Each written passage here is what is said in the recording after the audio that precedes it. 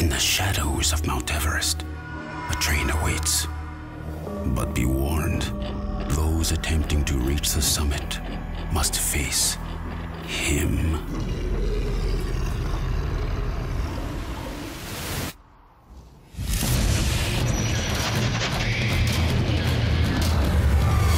Expedition Everest, a chilling new ride at Disney's Animal Kingdom Park.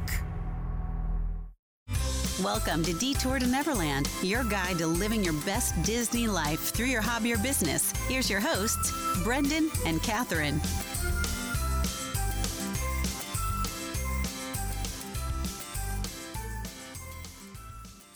Welcome back to Detour to Neverland. Today is episode number 180.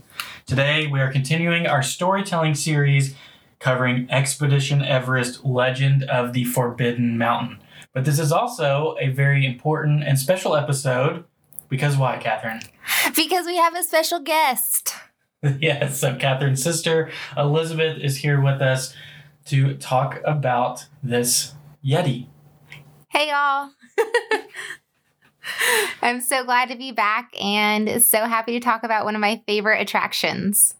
So it's been a long time since you've been on the show, probably like our Disneyland recap, which was October of 2018, which is hard to think about. Yes. Yeah. So if this is your first episode listening to us, thank you so much for joining us. Thank you for your returning as well. This storytelling series is something that we've been doing because we wanted to take a deeper look at Walt Disney World and Disneyland attractions and learn about the storytelling aspects of what the Imagineers are trying to tell us and what are the lessons that we can take away from that. Whole point just being that maybe you view something a little bit differently on your next trip, or you notice something that you didn't before. And it's good, fun research for us as well. This episode, I will say, was the most fun I've had doing any research. The history of Expedition Everest is so much deeper than I ever realized. Yeah, it was one of those. I was really excited when I was doing the research for Radiator Springs Racers, and because I thought the same thing, I had a rich history. But Brendan did the same thing where he was like running into the room to tell me every single thing that he found.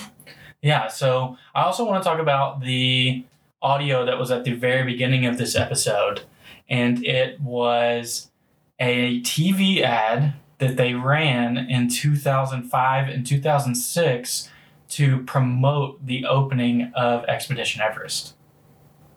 I want to point out, it says he. It's a male Yeti. Elizabeth, is that crushing? It's extremely crushing because I have a very fond and profound belief that it is Betty the Yeti.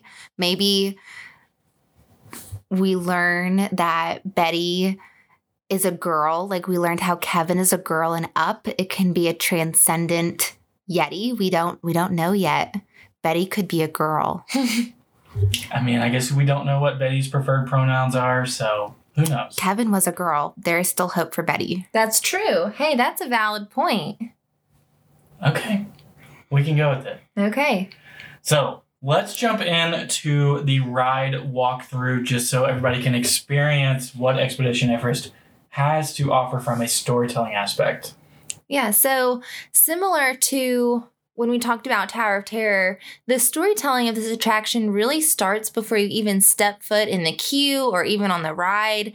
I mean, one thing that stands out is that this is in the Himalayan mountains, and it's a huge part of just the scenery and what you see in Animal Kingdom. So I think that in itself kind of entices people to want to ride the ride because you see this huge mountain and you want to know what's in there. And it kind of starts to create that sense of adventure.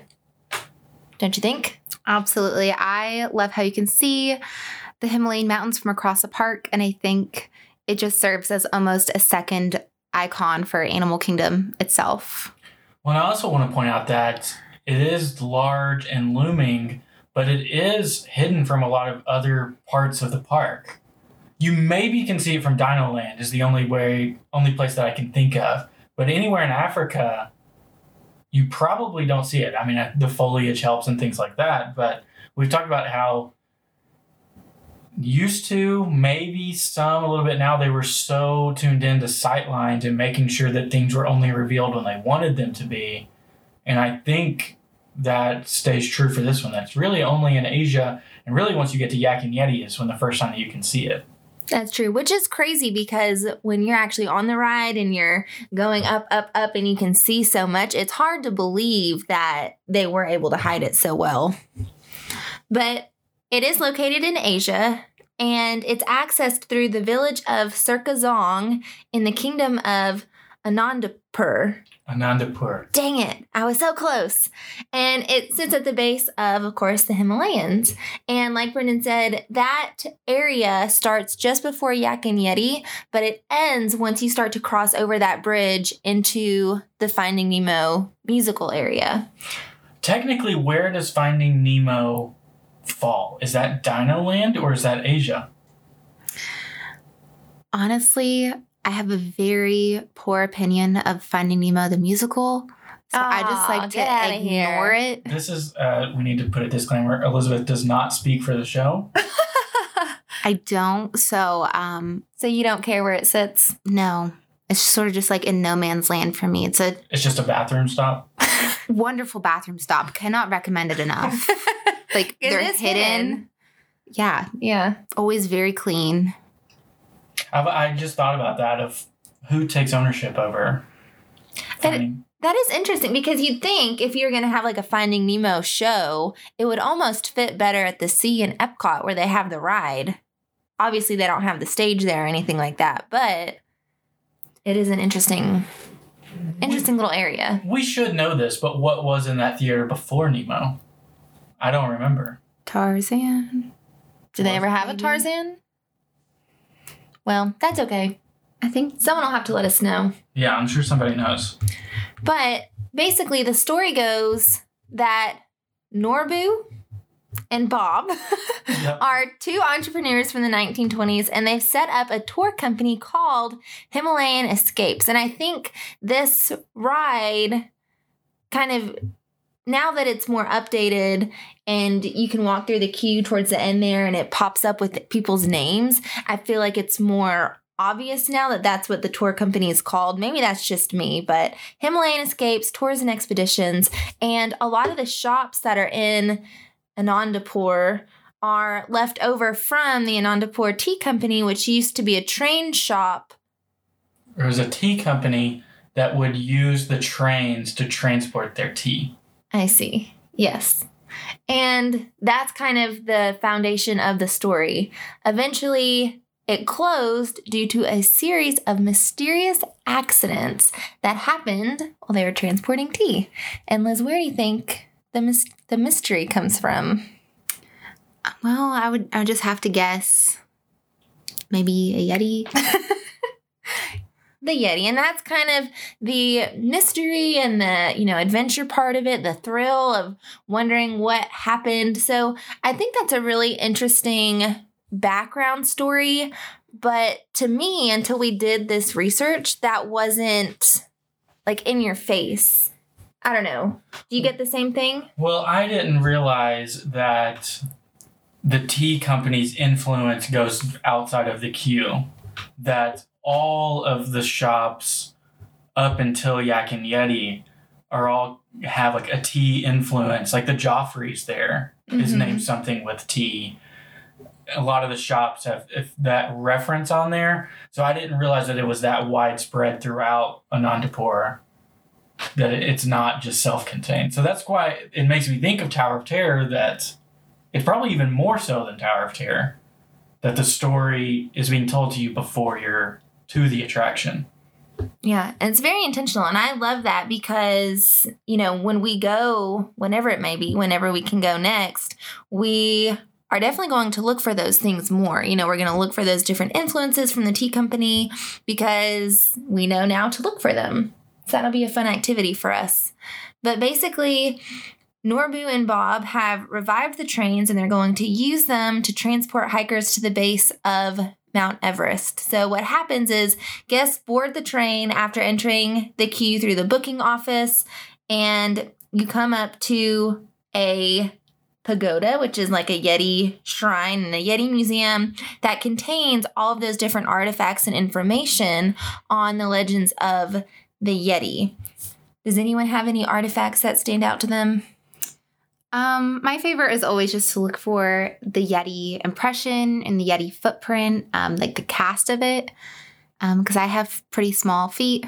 So I don't know. It's just fun. I think it's always a place marker to know how close you're getting to the FastPass merge point. I had never realized that there were so many different elements to those buildings and the rooms that you're walking through. I knew that the booking office part, because that's at the very beginning, but I didn't really catch note of the pagoda, which is in the standby queue. So we don't walk through that too often, but you can see it.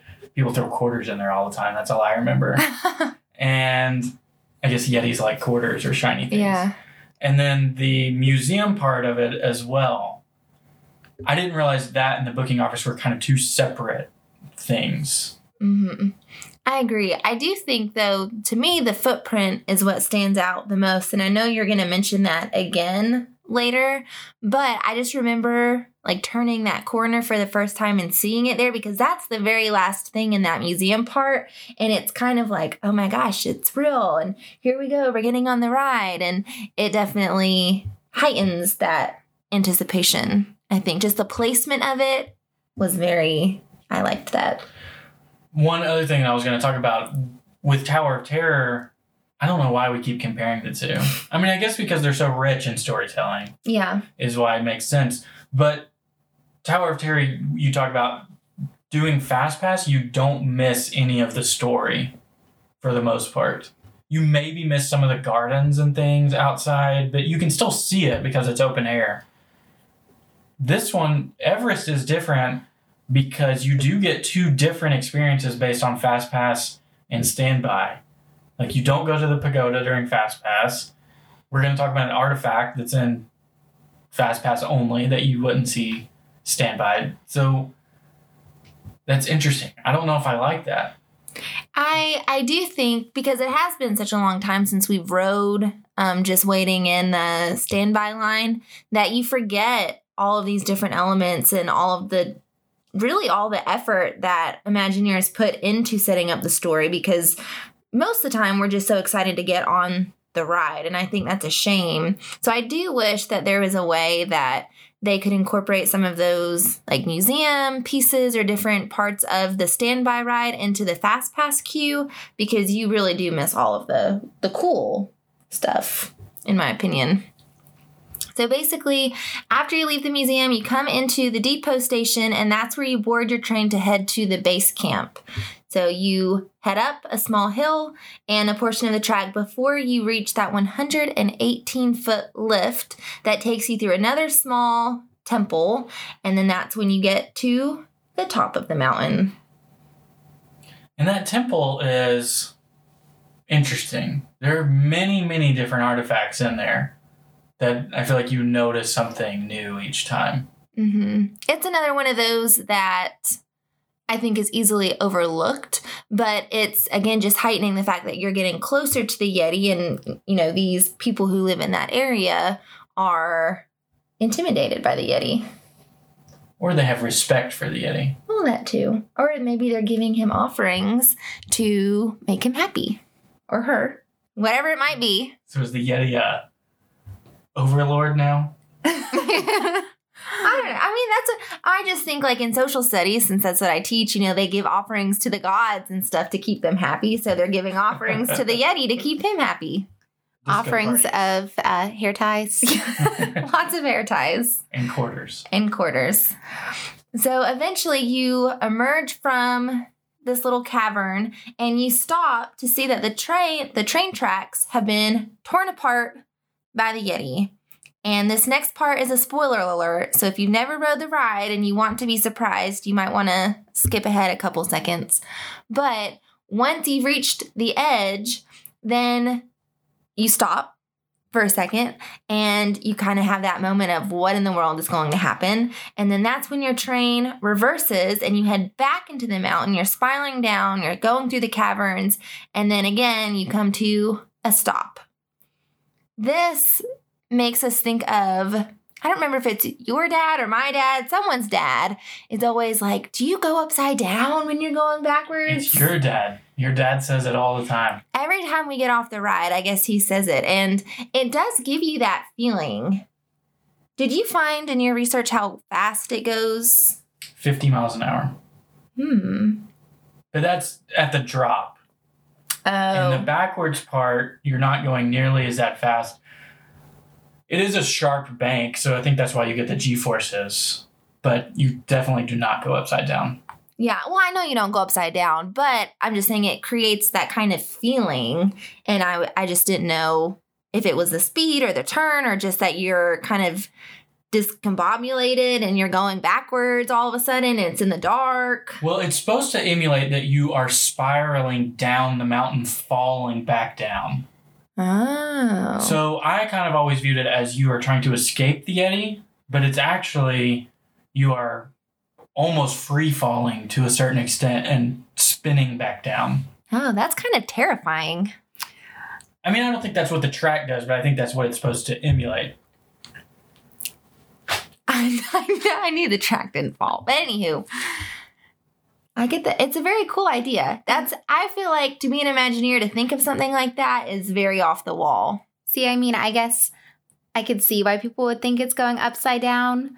Because to me, I always, when you go backwards, no matter if you're seated at the front of the train or the back of the train, I know there's a broad discussion of where the best seat is, but I always have the butterflies in my stomach when I ride Expedition Everest, especially when you go backwards, like you have that gut butterfly sensation.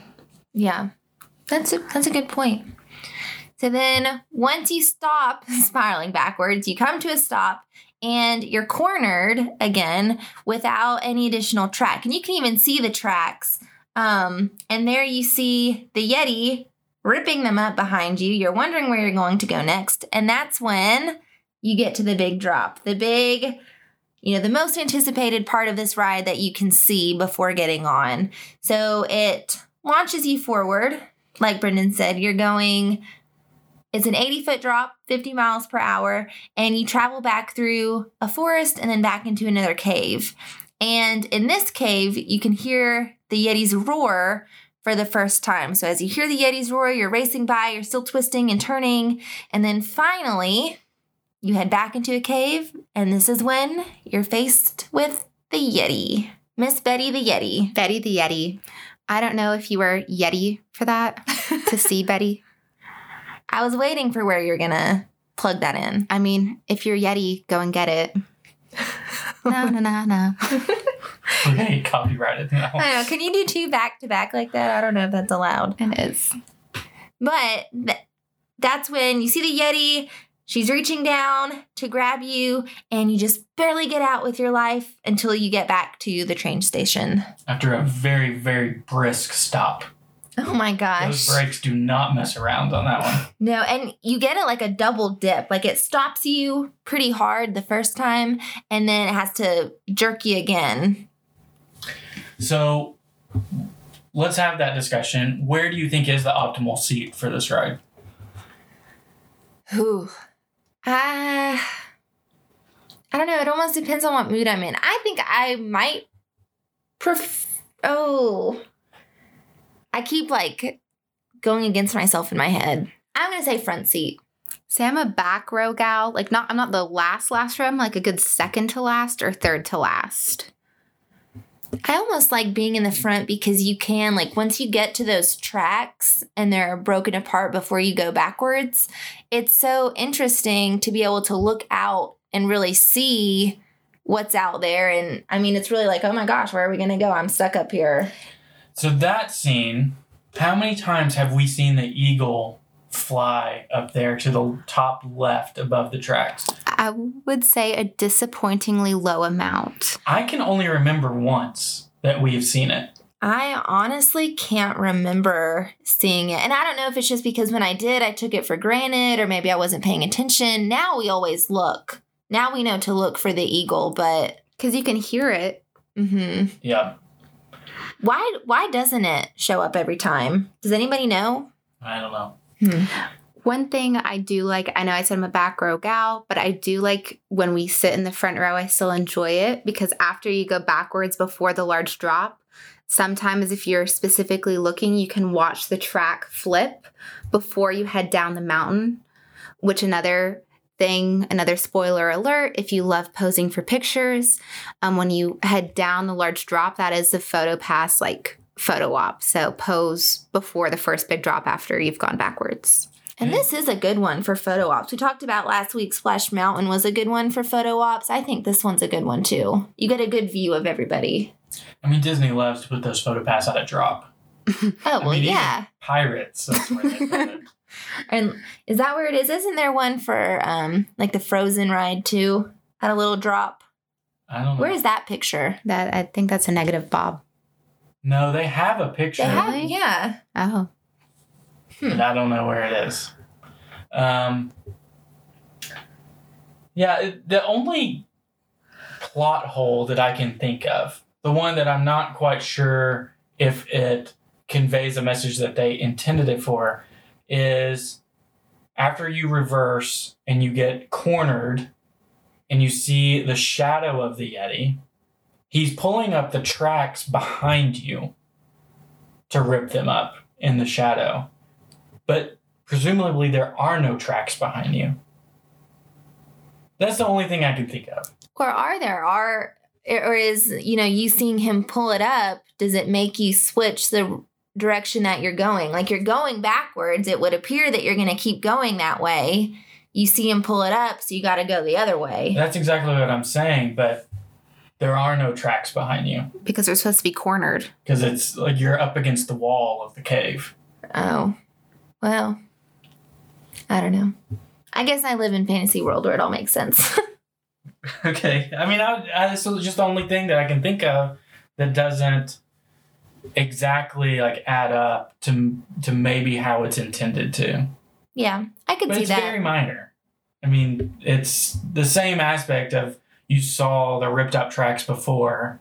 You're seeing that he's doing it again. It verifies that he is the one who did it the first time. Yeah. All right. Anything else on the ride, or are we ready to go to history? Bring it on. This is long.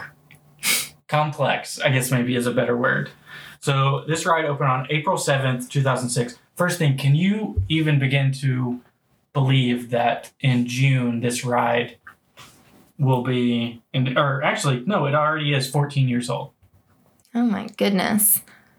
No, I feel like that is hard to believe, but it makes sense because we vividly remember, I feel like all of us can say that we vividly remember the promo material and the hype that we felt and being able to go and ride it for the first time, all of those feelings. So it would make sense that we were 10, 12, 11, however old we might have been for, to have that excitement kind of feeling and that anticipation. Yeah, it still seems like a new ride to me. Oh yeah, I would still put it in that category, but I guess it's really not anymore.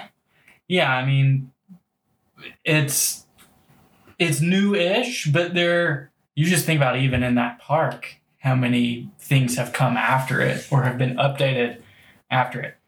What blew my mind, the safari switch from ditching Big Red and Little Red happened in 2012. Whoa. This was 6 years before that. Man, what a prime time for Animal Kingdom. You could hear Simba 1 and Chase a Yeti. Yeah. On the same day. All my favorite things, man. They should bring that back for a day. Like one of those 90s days or something. Early 2000s day. Yeah. So this ride, similar to the discussion that we had about Radiator Springs Racers, that Racers almost saved DCA, or it changed the course of history for DCA. A lot of that same discussion happens on Animal Kingdom with Expedition Everest, that it was exactly what the park needed at the exact right time to boost its numbers and to boost the attendance and give some more things to do within the park. So to understand how we got to that point and how it saved Animal Kingdom, we need to talk about the beginning of Animal Kingdom, of when it started. So when Animal Kingdom was first conceptualized, there was supposed to be 2 additional lands to the normal countries that you would see, or continents, I guess. Sorry, continents. Africa and Asia, 2 continents. Yes. Plus, they had the Maharaja Jungle Trek, the Gorilla Falls Trail, all things like that. They were also supposed to have Dinoland USA, which made it. We have it. You can reserve your own opinion on if Dinoland should be there or not. And then you're supposed to have Beastly Kingdom as well. There are a lot of videos out there and podcasts about Beastly Kingdom, but just to give you a general overview of what was going on, it was supposed to be a land dedicated to the mythical side of nature. So unicorns, dragons, yetis. Are yetis mythical? I don't know. Up to you to decide. My dad would believe no. But budget cuts took Beastly Kingdom off of the map before the park was opened. And what I thought was interesting is the main budget concern that was cited was the cost of taking care of the animals. How do you miss that? How do you misappropriate those funds? I could almost believe that, because when you get a dog, I mean, you factor in like, oh, they're going to need some shots. They're going to need some food. Oh, we're going to get them some toys. And, just from being a dog owner, obviously all that goes out the window, and you double your budget, and they need more food than you could ever imagine, and this, that, and everything else. So, I mean, I can imagine something like a lion would also require the same. Yeah, but I don't know. It's just so hard to imagine that they have all these veterinary experts and zoology experts from all over the world coming to this world-class facility, and they miss the number by quite a lot. It is surprising, but I do think that when we talked about the ride, they did run into some things with the lions, and, maybe they just didn't adapt in the way that they wanted to. So maybe that was part of it. Yeah, I mean, they did have struggles early on getting all the habitats set up correctly, making sure they're all comfortable. Lots of unfortunate things that happened at the beginning of Animal Kingdom. But nonetheless, though budget cuts caused Beastly Kingdom to get tabled. So the Imagineers who were vastly responsible for Beastly Kingdom were then approached by Universal to take a very similar idea and put it into Islands of Adventure in Universal Florida. A lot of them took them up on that offer, made the switch over to the rival park, and they opened up the Lost Continent and Islands of Adventure just 1 year after Animal Kingdom opened in 1999. Lost Continent, a lot of similar ideas, dragons, they had the dueling dragons coaster. They dealt more with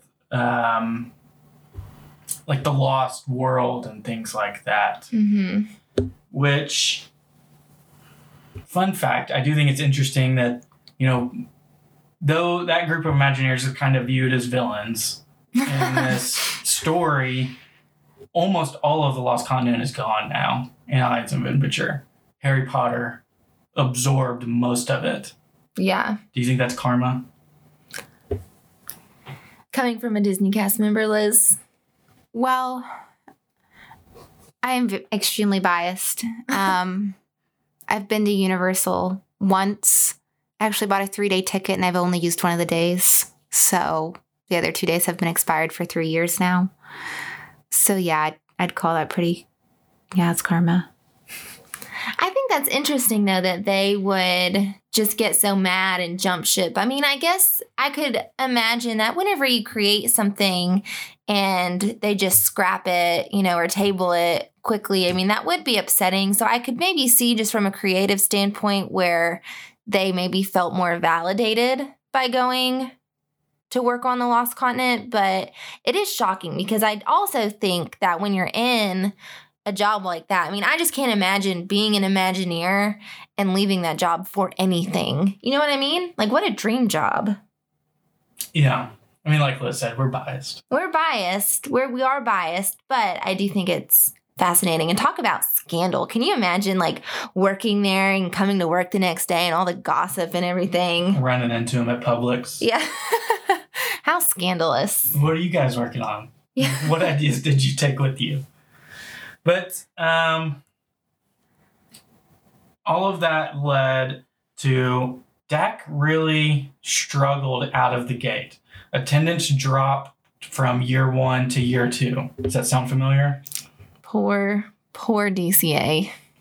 It's had the same fate. A similar story that it just kind of missed a little bit, that there wasn't everything that a guest would want out of visiting a park in a day. So on the 5th anniversary of Animal Kingdom in April of 2003, it was announced that a new ride would be added to the park, opening 2006. Of course, as we know, it's named Expedition Everest. Joe Rohde, who was the lead designer for Animal Kingdom, was tabbed as the lead Imagineer for this project again.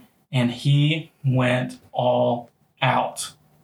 Like, more than you can ever imagine. They assembled a team and they traveled to Southeast Asia and to Nepal and to the Himalayas and brought back over 8,000 artifacts for this one attraction.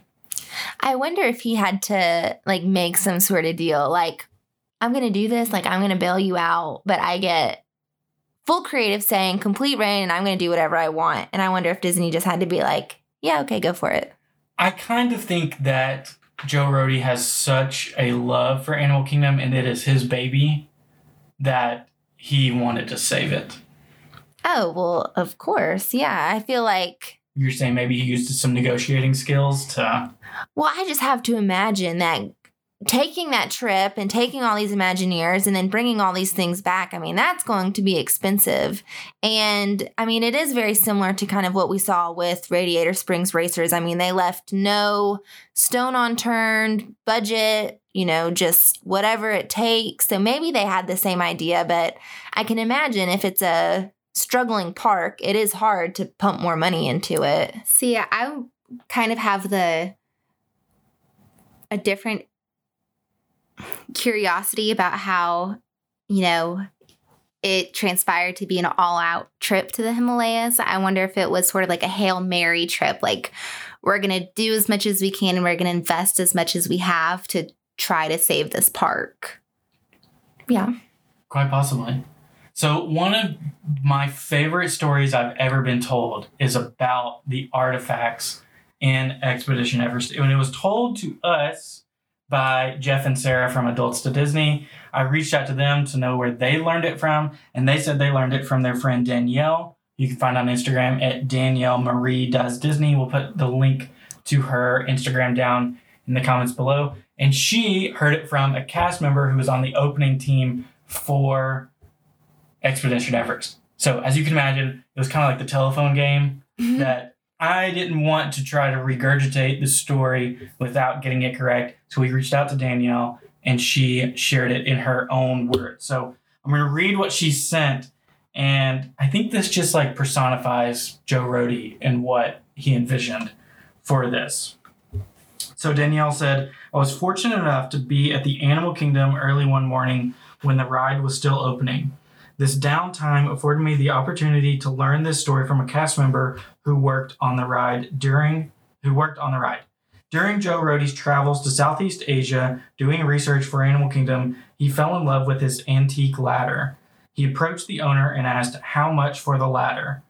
The woman replied, it isn't for sale, and it's been in her family for over 600 years. He then went on to make several offers for the ladder, but she still refused to part with the ladder. Unable to strike a bargain, he continued on his journey across Asia. As his trip came to a close, he decided to circle back and attempt to make one last offer for this ladder. Again, approaching this woman, she finally made a counteroffer, willing to part with the family heirloom for, quote, enough money to retire on and 2 ladders.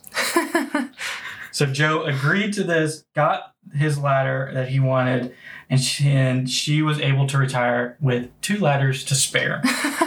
So this is the same ladder that resides in the queue of Expedition Everest, just through the FastPass entrance on the right side. So we've walked by this ladder 50 times probably. Oh, yeah. I've never noticed it. Not a single time. Because it's right when you walk into FastPass. Like Danielle said, it's on the right. Your focus is on the left because that's where you're turning towards. Mm-hmm. I would say 1% of riders of Everest even notice this ladder. And it was that important to Joe Rohde to put it in there. So, I mean, I love Joe Rohde. Obviously, I love Animal Kingdom. So the two go hand in hand.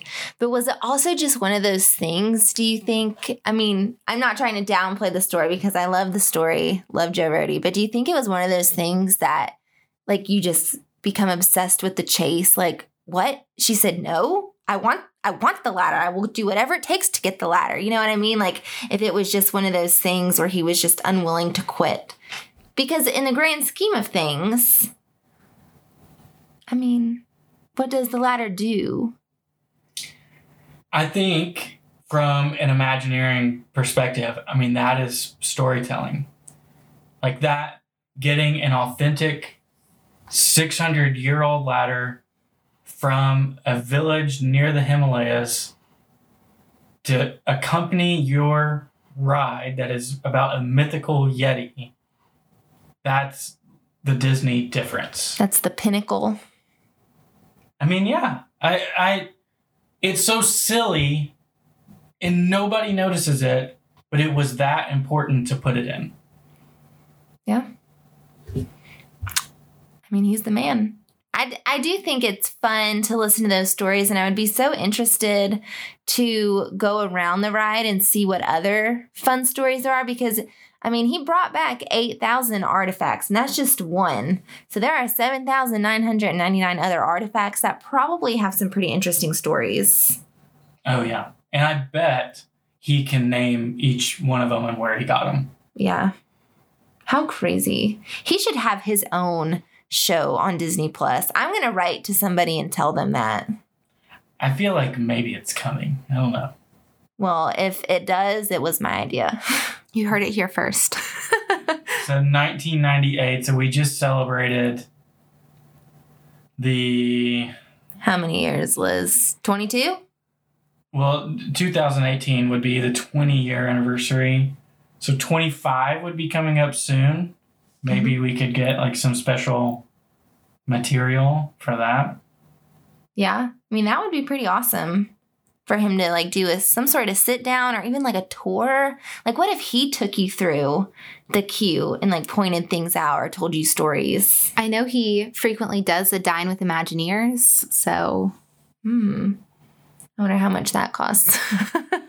It's a premium experience. Yeah, I can imagine. So, of course, Joe Rohde took his team out to the Himalayas. They got all the perfect ladders and everything else that they could possibly need. But back on the home front, the hype and the marketing for this attraction was unreal. This is the first attraction or expansion that I can actually remember the hype surrounding this huge attraction, this groundbreaking attraction opening in Walt Disney World. Mm-hmm. I mean, I completely agree. I remember watching Disney Channel, and of course, all Disney Channel is one big promo ad, for Disney. And, you know, same thing with when you watch the parades and whatever else, but they just pump you up to want to go so bad. And I remember watching like the walkthroughs, and they would tell you about the story and they would show you different artifacts. And I remember thinking like, oh my God, I can't wait to go back and we're going to ride this ride and it's a roller coaster and, you know, how thrilling. Because, you know, once you start to get to that middle school age, I mean, part of you does think that, oh, they're just baby rides. And this was, you know, we were getting older and this was a thrill ride. And it was like right up our alley for everything that we would want to do on a vacation. Which I think Catherine and I were much later to the thrill roller coaster game than most. Yeah. So this was a very critical point in our Disney journey. So there were TV ads like the one that you heard at the beginning of this episode.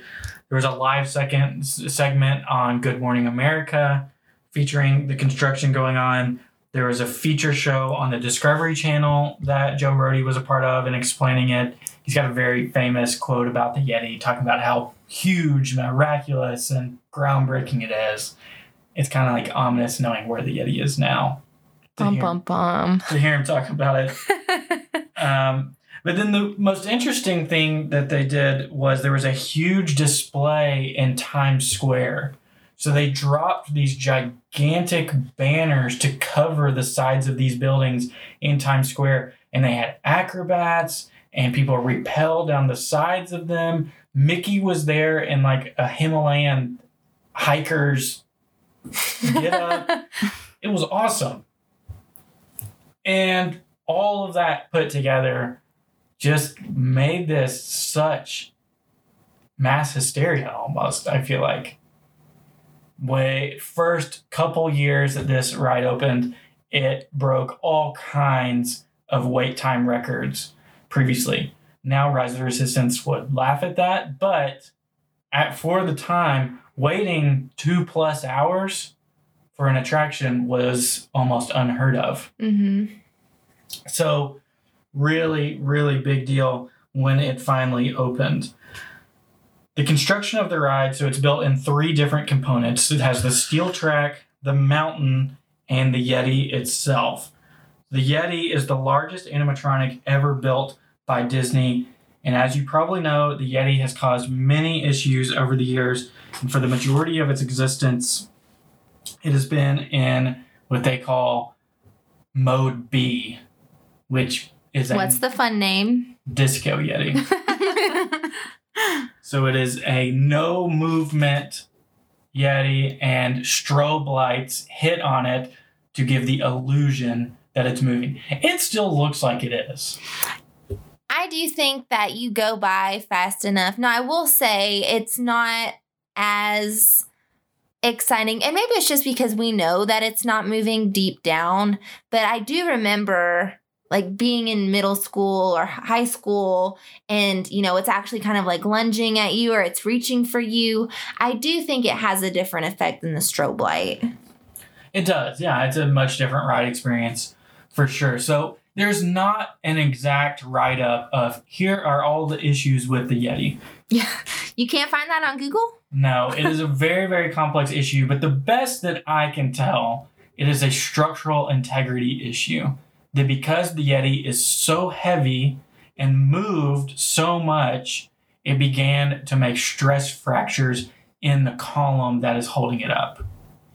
And they feared that allowing it to keep moving would test the integrity of the whole structure. That sounds terrifying. So I think, like previously, I just thought, oh, it's just like a robotics issue. Like, why can't they just go in and fix the robotics issue? It's actually like a deep, like you don't have the support to do this, from what I can tell. Joe Rohde he said at D23, I think in like the early 2010s, we are going to fix the Yeti. He's repeatedly said on Twitter, they are going to fix it. Do you think they'll ever fix it? Well, I mean, I think, like you said, if it's not like a mechanical issue, if it's a structural issue, you know, that's something you got to shut down the ride. You got to get in there and really see what it is. I mean, I can imagine that, you know, that's just a huge undertaking. I mean, obviously money isn't typically an issue for Disney, so I don't know if it's that. But I think even just having to shut down that ride for a prolonged period of time it could potentially hurt the park. A ride shut down for a prolonged period of time. I wonder when that would happen. Oh my goodness. Now would be ideal. But I don't know. It's been so many years. I want to stay hopeful for Betty because I'd love to see her well again. But I don't know. I'm not convinced yet. I think it might take another expansion for Animal Kingdom, because definitely before Pandora, Animal Kingdom could not support the missing people churning that Everest provides. I say that, but they had no regard for that in Hollywood studios. They did not care at all to shut things down and say, you have 3 rides that you can ride today, That's valid, yeah. But I'd almost feel like they even need more attractions to be able to absorb it missing. Mm-hmm. So, of course, the issue comes with that to access the Yeti and the parts that they need to fix it, it is presumed that you have to deconstruct the mountain itself to get the Yeti out or to do the work that they need to do. And see, I think that's what would be the craziest part, because it's one thing to fix something and have it hidden, but I do think it would be almost too much, or it would just be too crazy to see that. I mean, can you imagine going to Animal Kingdom and walking through Asia and you are literally seeing them take apart the mountain? I mean, to me, that almost loses some of the magic. Can you imagine if they covered that whole thing with scrim so you couldn't see it? That would be pretty wild. It'd be impressive. I mean, I guess I did it for, was that Hong Kong's castle that was under scrim for so long, and it was huge. Mm-hmm. So, I mean, I guess they have enough. They could do it. Yeah, I mean, it's Disney. They can do it, but I think that's the issue. Which I think I'm going to talk a little bit more about it later, but Everest is almost half facade, so I don't know if they could deconstruct enough to fix it from the back, like have just a fake facade of the mountain. Mm-hmm. Yeah. I don't know. I almost don't think it's ever going to get fixed, and I'm content with that. I'm fine with it. It'd be awesome if they did, but I also don't want Everest to close for 2 years just so that we can get a lurching Yeti. Yeah, and I mean, honestly, if you never got to see it move, like it's not like you're missing anything. It's not like she's not there or, whatever. I think you still get the same kind of effect. It might not be as much, but you still get the gist of everything. So the good news is Disney did learn their lesson from this experience. There's not been another animatronic quite as big as the Yeti, but other more advanced one like the Shaman and Navi River Journey, Hondo Anaka in Smuggler's Run, and Kylo Ren in Rise of the Resistance all were built in such a way where they can be removed, they can be swapped out. In Kylo's instance, a screen can drop down and show that same scene digitally instead of having the actual animatronic there. So they have learned their lesson instead of having one animatronic with one access point, and if it goes down, you're in trouble. I feel bad for the person who created the Yeti. Can you imagine? He has the idea, but the person who physically built the Yeti, whoever those engineers, techie kind of people, that would have been such a huge accomplishment. And then later to be like, it broke. Or what?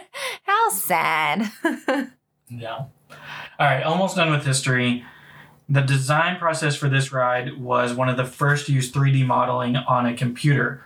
So it took the design process from an estimated 3 years down to just 18 months. They cut it completely in half, which is really impressive that they were able to get this up in 3 years since it was such a huge project. And it still holds the Guinness World Record for the most expensive roller coaster ever built. How much do you think it was? Oh my goodness. I'm trying to think of other rides. Somewhere in the upper millions. 75 million. 100 million. Ooh. So it still holds the record, which is interesting. Mm-hmm. I would be interested to see what Hagrid's cost for Universal. I would be too. Because that has a lot of technology, and obviously that's expensive. But they did use an existing track. Did they? Ish? No. I mean, it's where Dueling Dragons used to be. So maybe it's not the same? I don't know. I think they ripped the tracks completely out. Oh. Because I was going to say that would cut down costs. See, I'm interested because their animatronics are still pretty state-of-the-art for Hagrid's, and they're partially outdoors. So you would think those animatronics would cost so much to be weather resistant. Yeah. I don't know. We'll have to look that up and see if we can even find a price. It's so hard to find the costs for these things. Does anybody know anybody at Guinness that we can we can ask? Not off the top of my head. All right. That's the history.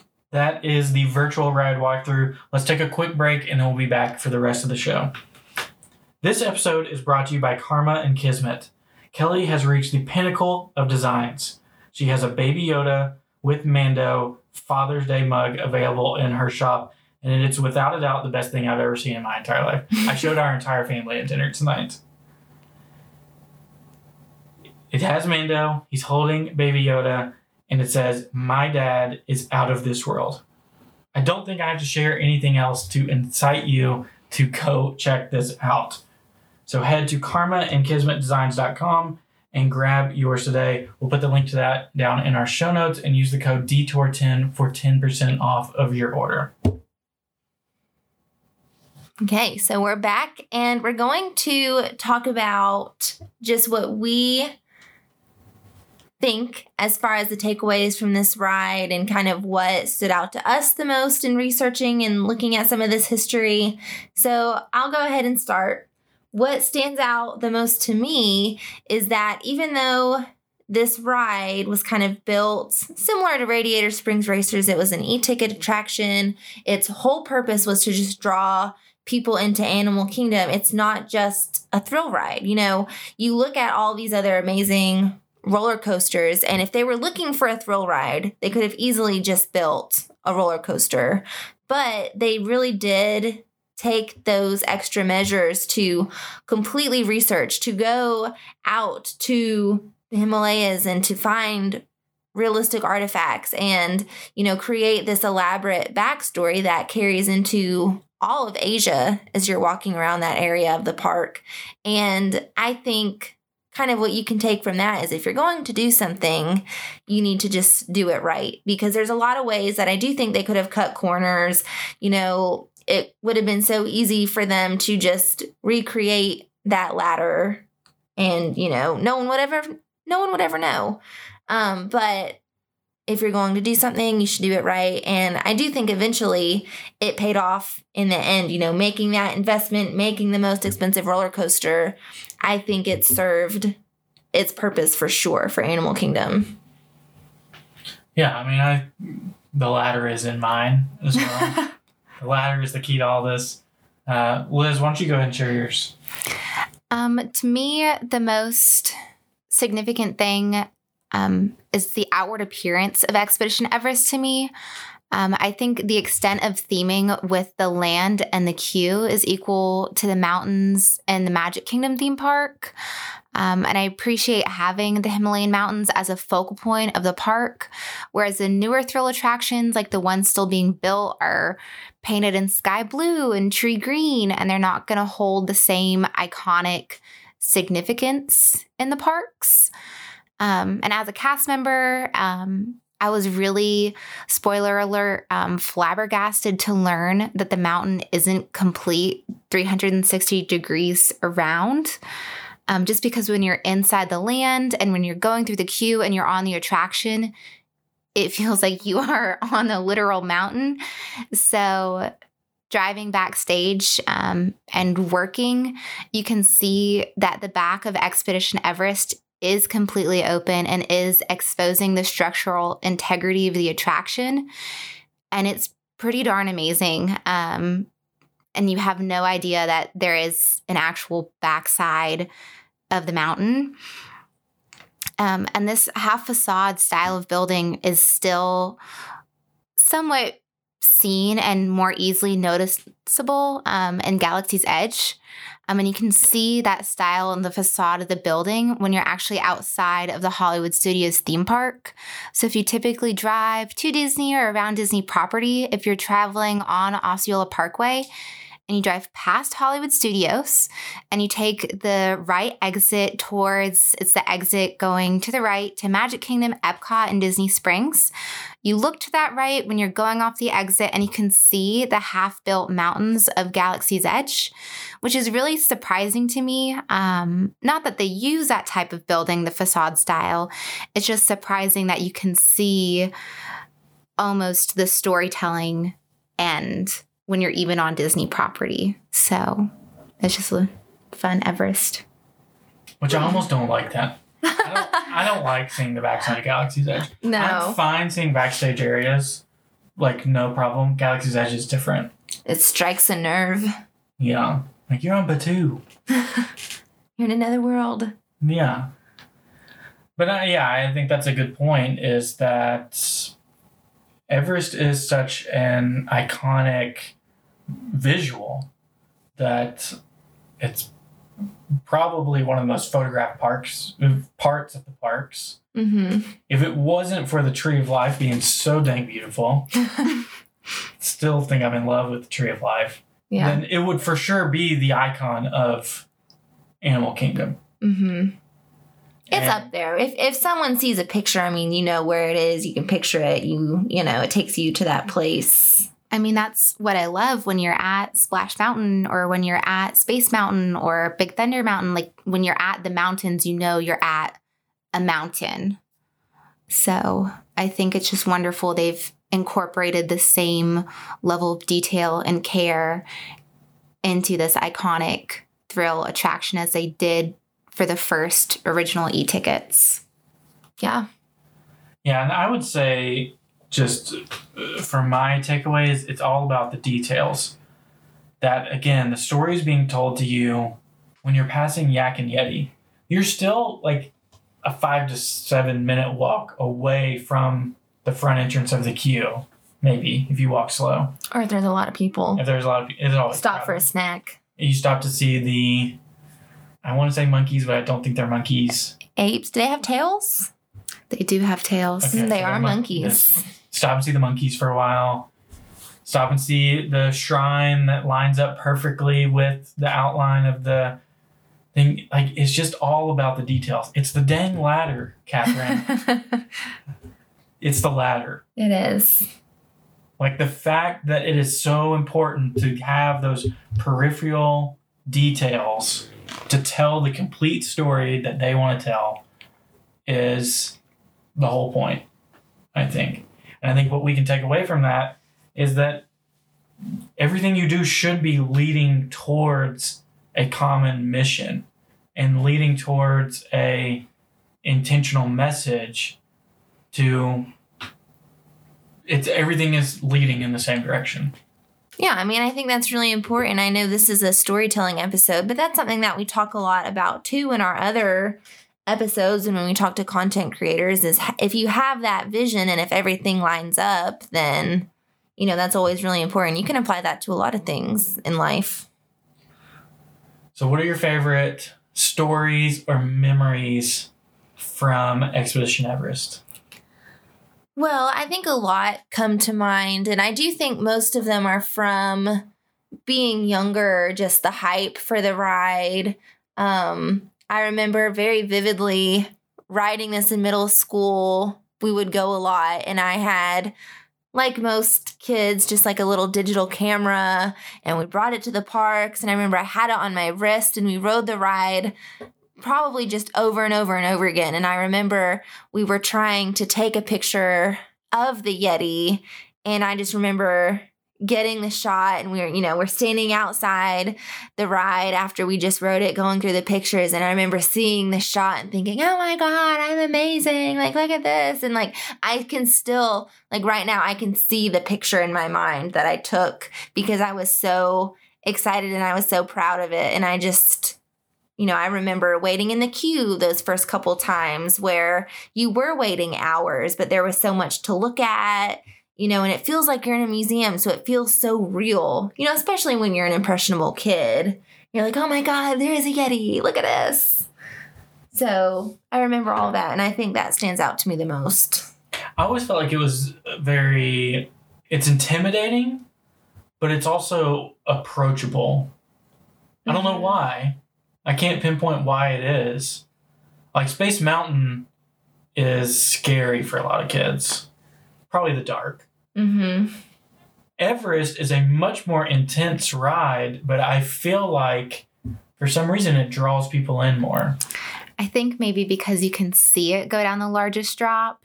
So maybe it's easier to ease people into because you can see the thrill. And I was going to say, I wonder if it's something about Animal Kingdom, because I feel like Animal Kingdom is not known for thrill rides.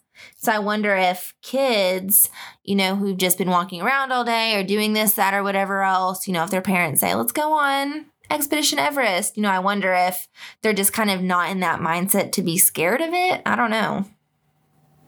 Yeah, I don't know. We need a theme park psychologist to tell us why. We do. Can't say. I don't know. We do have so many wonderful memories. Of course, we've been to Disney quite a few times in the past all together. But Catherine and I, of course, grew up going to Walt Disney World and being so close in age. Naturally, we had our mutual friends come with us for a few special trips. But this past December was one of my favorite times at Animal Kingdom because our oldest childhood friend and her husband came to Disney, and one of our best friends refused to ride Everest with me, which was completely out of character considering how many times we've rode the attractions together, and I knew she loved thrill attractions. So it was at this point in time that I learned she was expecting. And for me, I cannot keep a secret to save my life. So it was just a wonderful memory that I have. And it was so special that I learned that she was expecting her baby and they were starting their family. And I got to learn that at Walt Disney World. So that's always going to stay with me and how I learned that first. I was going to say, you threw it in there and you learned first. I knew you were going to throw that in there. But that's a good one. So for me, like I said before, I think this is the first time that I was aware of the hype surrounding an expansion or a new attraction. There were probably a few that happened before then. I can't remember when Figment was changed for the second time. There was some hype around that, but not much. Mm-hmm. Not nearly to this level. My family did go to California Adventure the first year that it opened, but I was too young to really comprehend the hype around that either. So this is kind of like the first big thing that like even kids at school would be talking about. Like, have you been watching Disney Channel? Expedition Everest is huge, And I think for that reason, it's kind of I've always marveled at it and looked at it in a different light just because it was like that first big thing. So I want to say it was one of the first roller coasters, big kid roller coasters is what I'm calling it, that I ever rode. And people doing the math can figure out that I was probably like 14 at the time. So I was late to the thrill ride game as well. But it's just, the smoothness and the storytelling and something about it was just approachable. Or maybe it's just because Disney Channel had pounded it into my head so many times that I have to ride this that I had no anxiety about getting on it. Yeah. The power of TV and social media. Yeah. Brainwashing us all. I will say the other thing is when we went for my high school graduation trip in 2011, we rode this as a family with my parents and with my brother and sister-in-law. And the only time I can ever remember, we bought the actual... The ride photo. Picture, yeah. We didn't have Memory Maker or PhotoPass, whatever they were calling it at that time. But we bought the actual photo, and it's one of my favorite photos of our family. So it's a good one.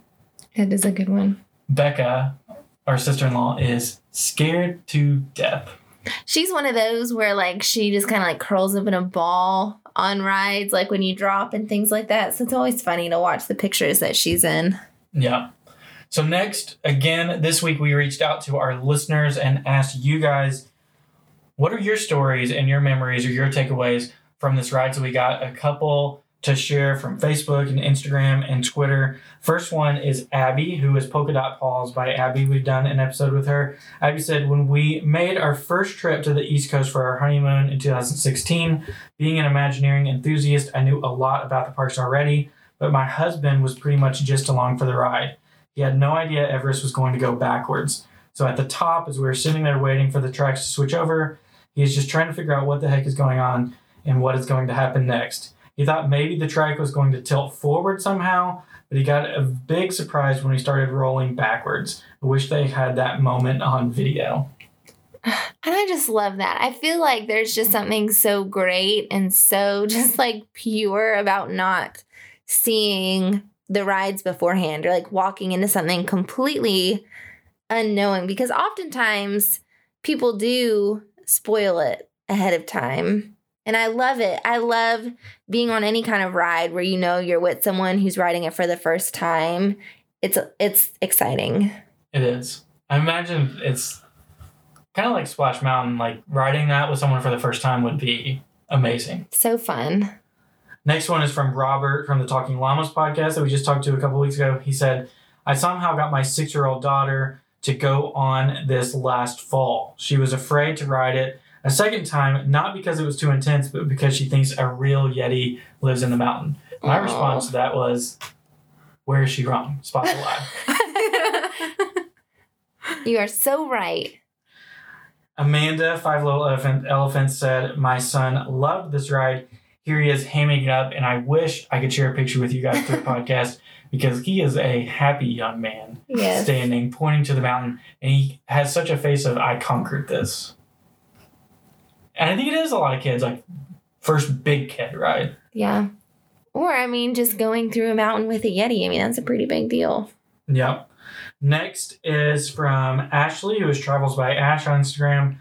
So I'm pretty sure the one time I rode it years ago, I passed out a few times. I'm not a big intense ride person, but I do love Dinosaur, Big Thunder, etc. I think Everest was too much for my body. It felt like I kept falling asleep, waking up, falling asleep.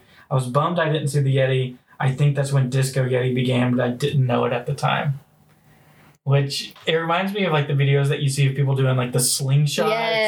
Yes, that's exactly what I thought of. I'm glad that I've never experienced that. I don't know if that's scary or if it's fun or what happens after that, but I'm glad you got to go on it. That seems terrifying. I would like to talk to the people that you rode it with. Were they concerned about you or I wonder if you would even notice. You know, like you would definitely have to be like looking at the person instead of looking at everything else that's going on. The only time I've ever thought I was going to pass out was during that Mickey's death wheel in DCA. Well, I think that's just because we were holding on for our lives. Well, I didn't breathe for like a solid 6 minutes. But you didn't pass out, so props to us. And then the last one I thought was so interesting. I did not know this. You learn something new every single day. Josh, our friend from Practically Perfect Park Hopping, Nashville, represent. I love that you can find a photo of Josh Gates in the queue with one of his Yeti findings. I also love the amount of authenticity that Joe Rohde put into this attraction, so much so that it even impresses Nepalese people. I did not know this about Josh Gates at all, so I had to research it, and Josh provided me a picture as well. So he is from the TV show Destination Truth. I don't know if you guys have ever watched that, but when they were filming a Yeti episode in 2007, he found what is believed to be an authentic cast of a Yeti foot.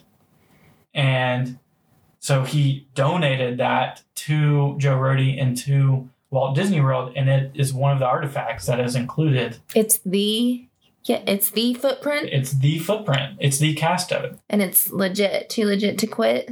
That's true. Wow. And Josh Gates' photo is there and everything. I saw it. So we'll have to look for that next time. But again, the authenticity and the dedication to making this legitimate is overwhelming. That's incredible. And I feel like that's That's one of those things that is just really cool for them to connect and for him to offer that and to, you know, put it in this attraction to give it that extra oomph, you know, like, I mean, I don't know what else you would do with a Yeti footprint. That's not like something you can just put over your fireplace mantle, but that's really cool that he did that. You couldn't? I mean, I don't know if I would. That's not your It's rather style. big, yeah. All right. Not many people will see it. The moment Joe Rohde has been waiting for, he's been waiting on pins and needles to see what we give him as our Neverland score. I'm sure him and Tony Baxter are sitting and waiting to see who won this battle. Mm-hmm. We've given a lot of high scores out, and I'm afraid we're going to do the same thing again today. I mean, you have to. You have to give it a high score. All right. Catherine, what is your Neverland score? So, Which is composed of the ability to take you out of reality, the story you're being told, rewritability, effects of technology, and emotional attachment. I had to give this ride a 9.5. And I do think that it has everything you could ever want in a ride. It's set up so nicely. Even if you miss the small details, you know, even if you didn't know the in-depth story like we talked about today, you can get at least a good gist of it, you know, just kind of walking through the line. It builds that anticipation. It's one of those that we must ride it every time. I honestly can't think of a time that I've been to Animal Kingdom and I haven't rode this ride. Because you can do single rider. Yes, single rider is important. Whenever we make fast passes, this is on the list of like a must do fast pass for us. And I just think the rewritability is there. It's upsetting that the Yeti doesn't work. I don't really know if like that's why I would take points away. I mean, I guess if I had to be nitpicky, that's why, you know, maybe I would take away that half point. But I think everything is there for me, and I just love the ride. That's why I picked it. I think it's a very solid and very fair rating, Catherine. I think I'm a little bit more critical. I would only give it a 9 out of 10. I also ride it every time I go to Animal Kingdom. I think it's great, like you said, because there's single rider line. And I also think it's a really quick attraction to experience, so it doesn't take up a long part of your day, even if you are in the standby line, because the train is so long. You can fit so many guests on the train from a cast member standpoint. I love that. I love a quick line. So yeah, I love the attraction, but I would have to give it a 9 out of 10 just because for the affection technology, I love Betty the Yeti. I want her to be well, and she's not fully functional. So I'm sorry, Betty, you're getting a 9. So I was just looking back, Catherine, this is now tied with Radiator Springs Racers as your highest score. Really? You're going to have to start going to like not even half points. You're going to start I doing know, like quarter 9.8s. points. Yeah. I'm going to have to get a little creative with my scoring here. This one is my highest score so far. Really? I gave it a 9.5 as well. And for me, the only reason I can't give it a 10 is because it's not Rise of the Resistance. If we made this 2 years ago, I probably would have given it a 10. I was going to say, and I almost feel bad for thinking that way. Like, I even thought that today. I read your commentary, and we've mentioned it so many times, and I always feel bad for, like, that's the only reason I'm knocking points is just because it's not that ride. But I almost feel like you just can't help it. Yeah, I mean, just because, I mean, it's almost pointless to do a Rise of the Resistance episode because we would just fangirl. We would just fangirl, and I do think it is the perfect ride. It's the perfect storm. So it's almost like it's not that, so it can't be a 10. Yeah. But I think it's really, really dang close. I think it has everything you could possibly want from a thrill and a storytelling aspect. And to do that without intellectual property involved is unbelievable. Yeah. You know, if Joe Rohde is listening, it just means that he has to build us a new ride and up the ante a little bit. Was he included in Flight of Passage? I don't know. I mean, I'm sure he played a role for sure. But I wonder if he was the lead. I don't know. But I was just curious about that. Because if he did both of those, he's killing it, man. I mean, he's killing it no matter what. He has his own ears.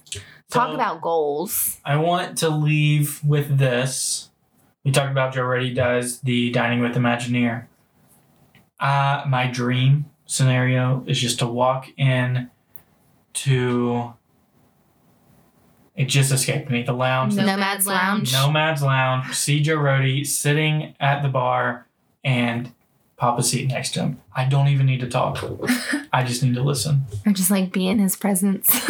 So if anybody ever knows when he is going to head in there or when he's going to go have dinner at Tiffin's, let me know. I will be on the first flight down there because that is a dream. Or like potentially drive over there, maybe like ever, someday. That would be a dream. Someday. All right. Anything else you want to add on Everest? I don't think so. I think that wraps it up. Well, good deal. Thank you so much for listening to this episode. Thank you, Elizabeth, for joining us on this one. We will be back on Monday with a brand new interview with Jason from Here with the Magic, one of the best YouTube channels that I found recently. I've been watching the videos constantly. So much fun. Hope you guys can join us then, and we will talk to you on Monday. Thank you for listening to Detour to Neverland. Subscribe to the show and leave a review to help more people find us. Follow us on Instagram at Detour to Neverland _podcast to see our pictures from the parks. See you real soon.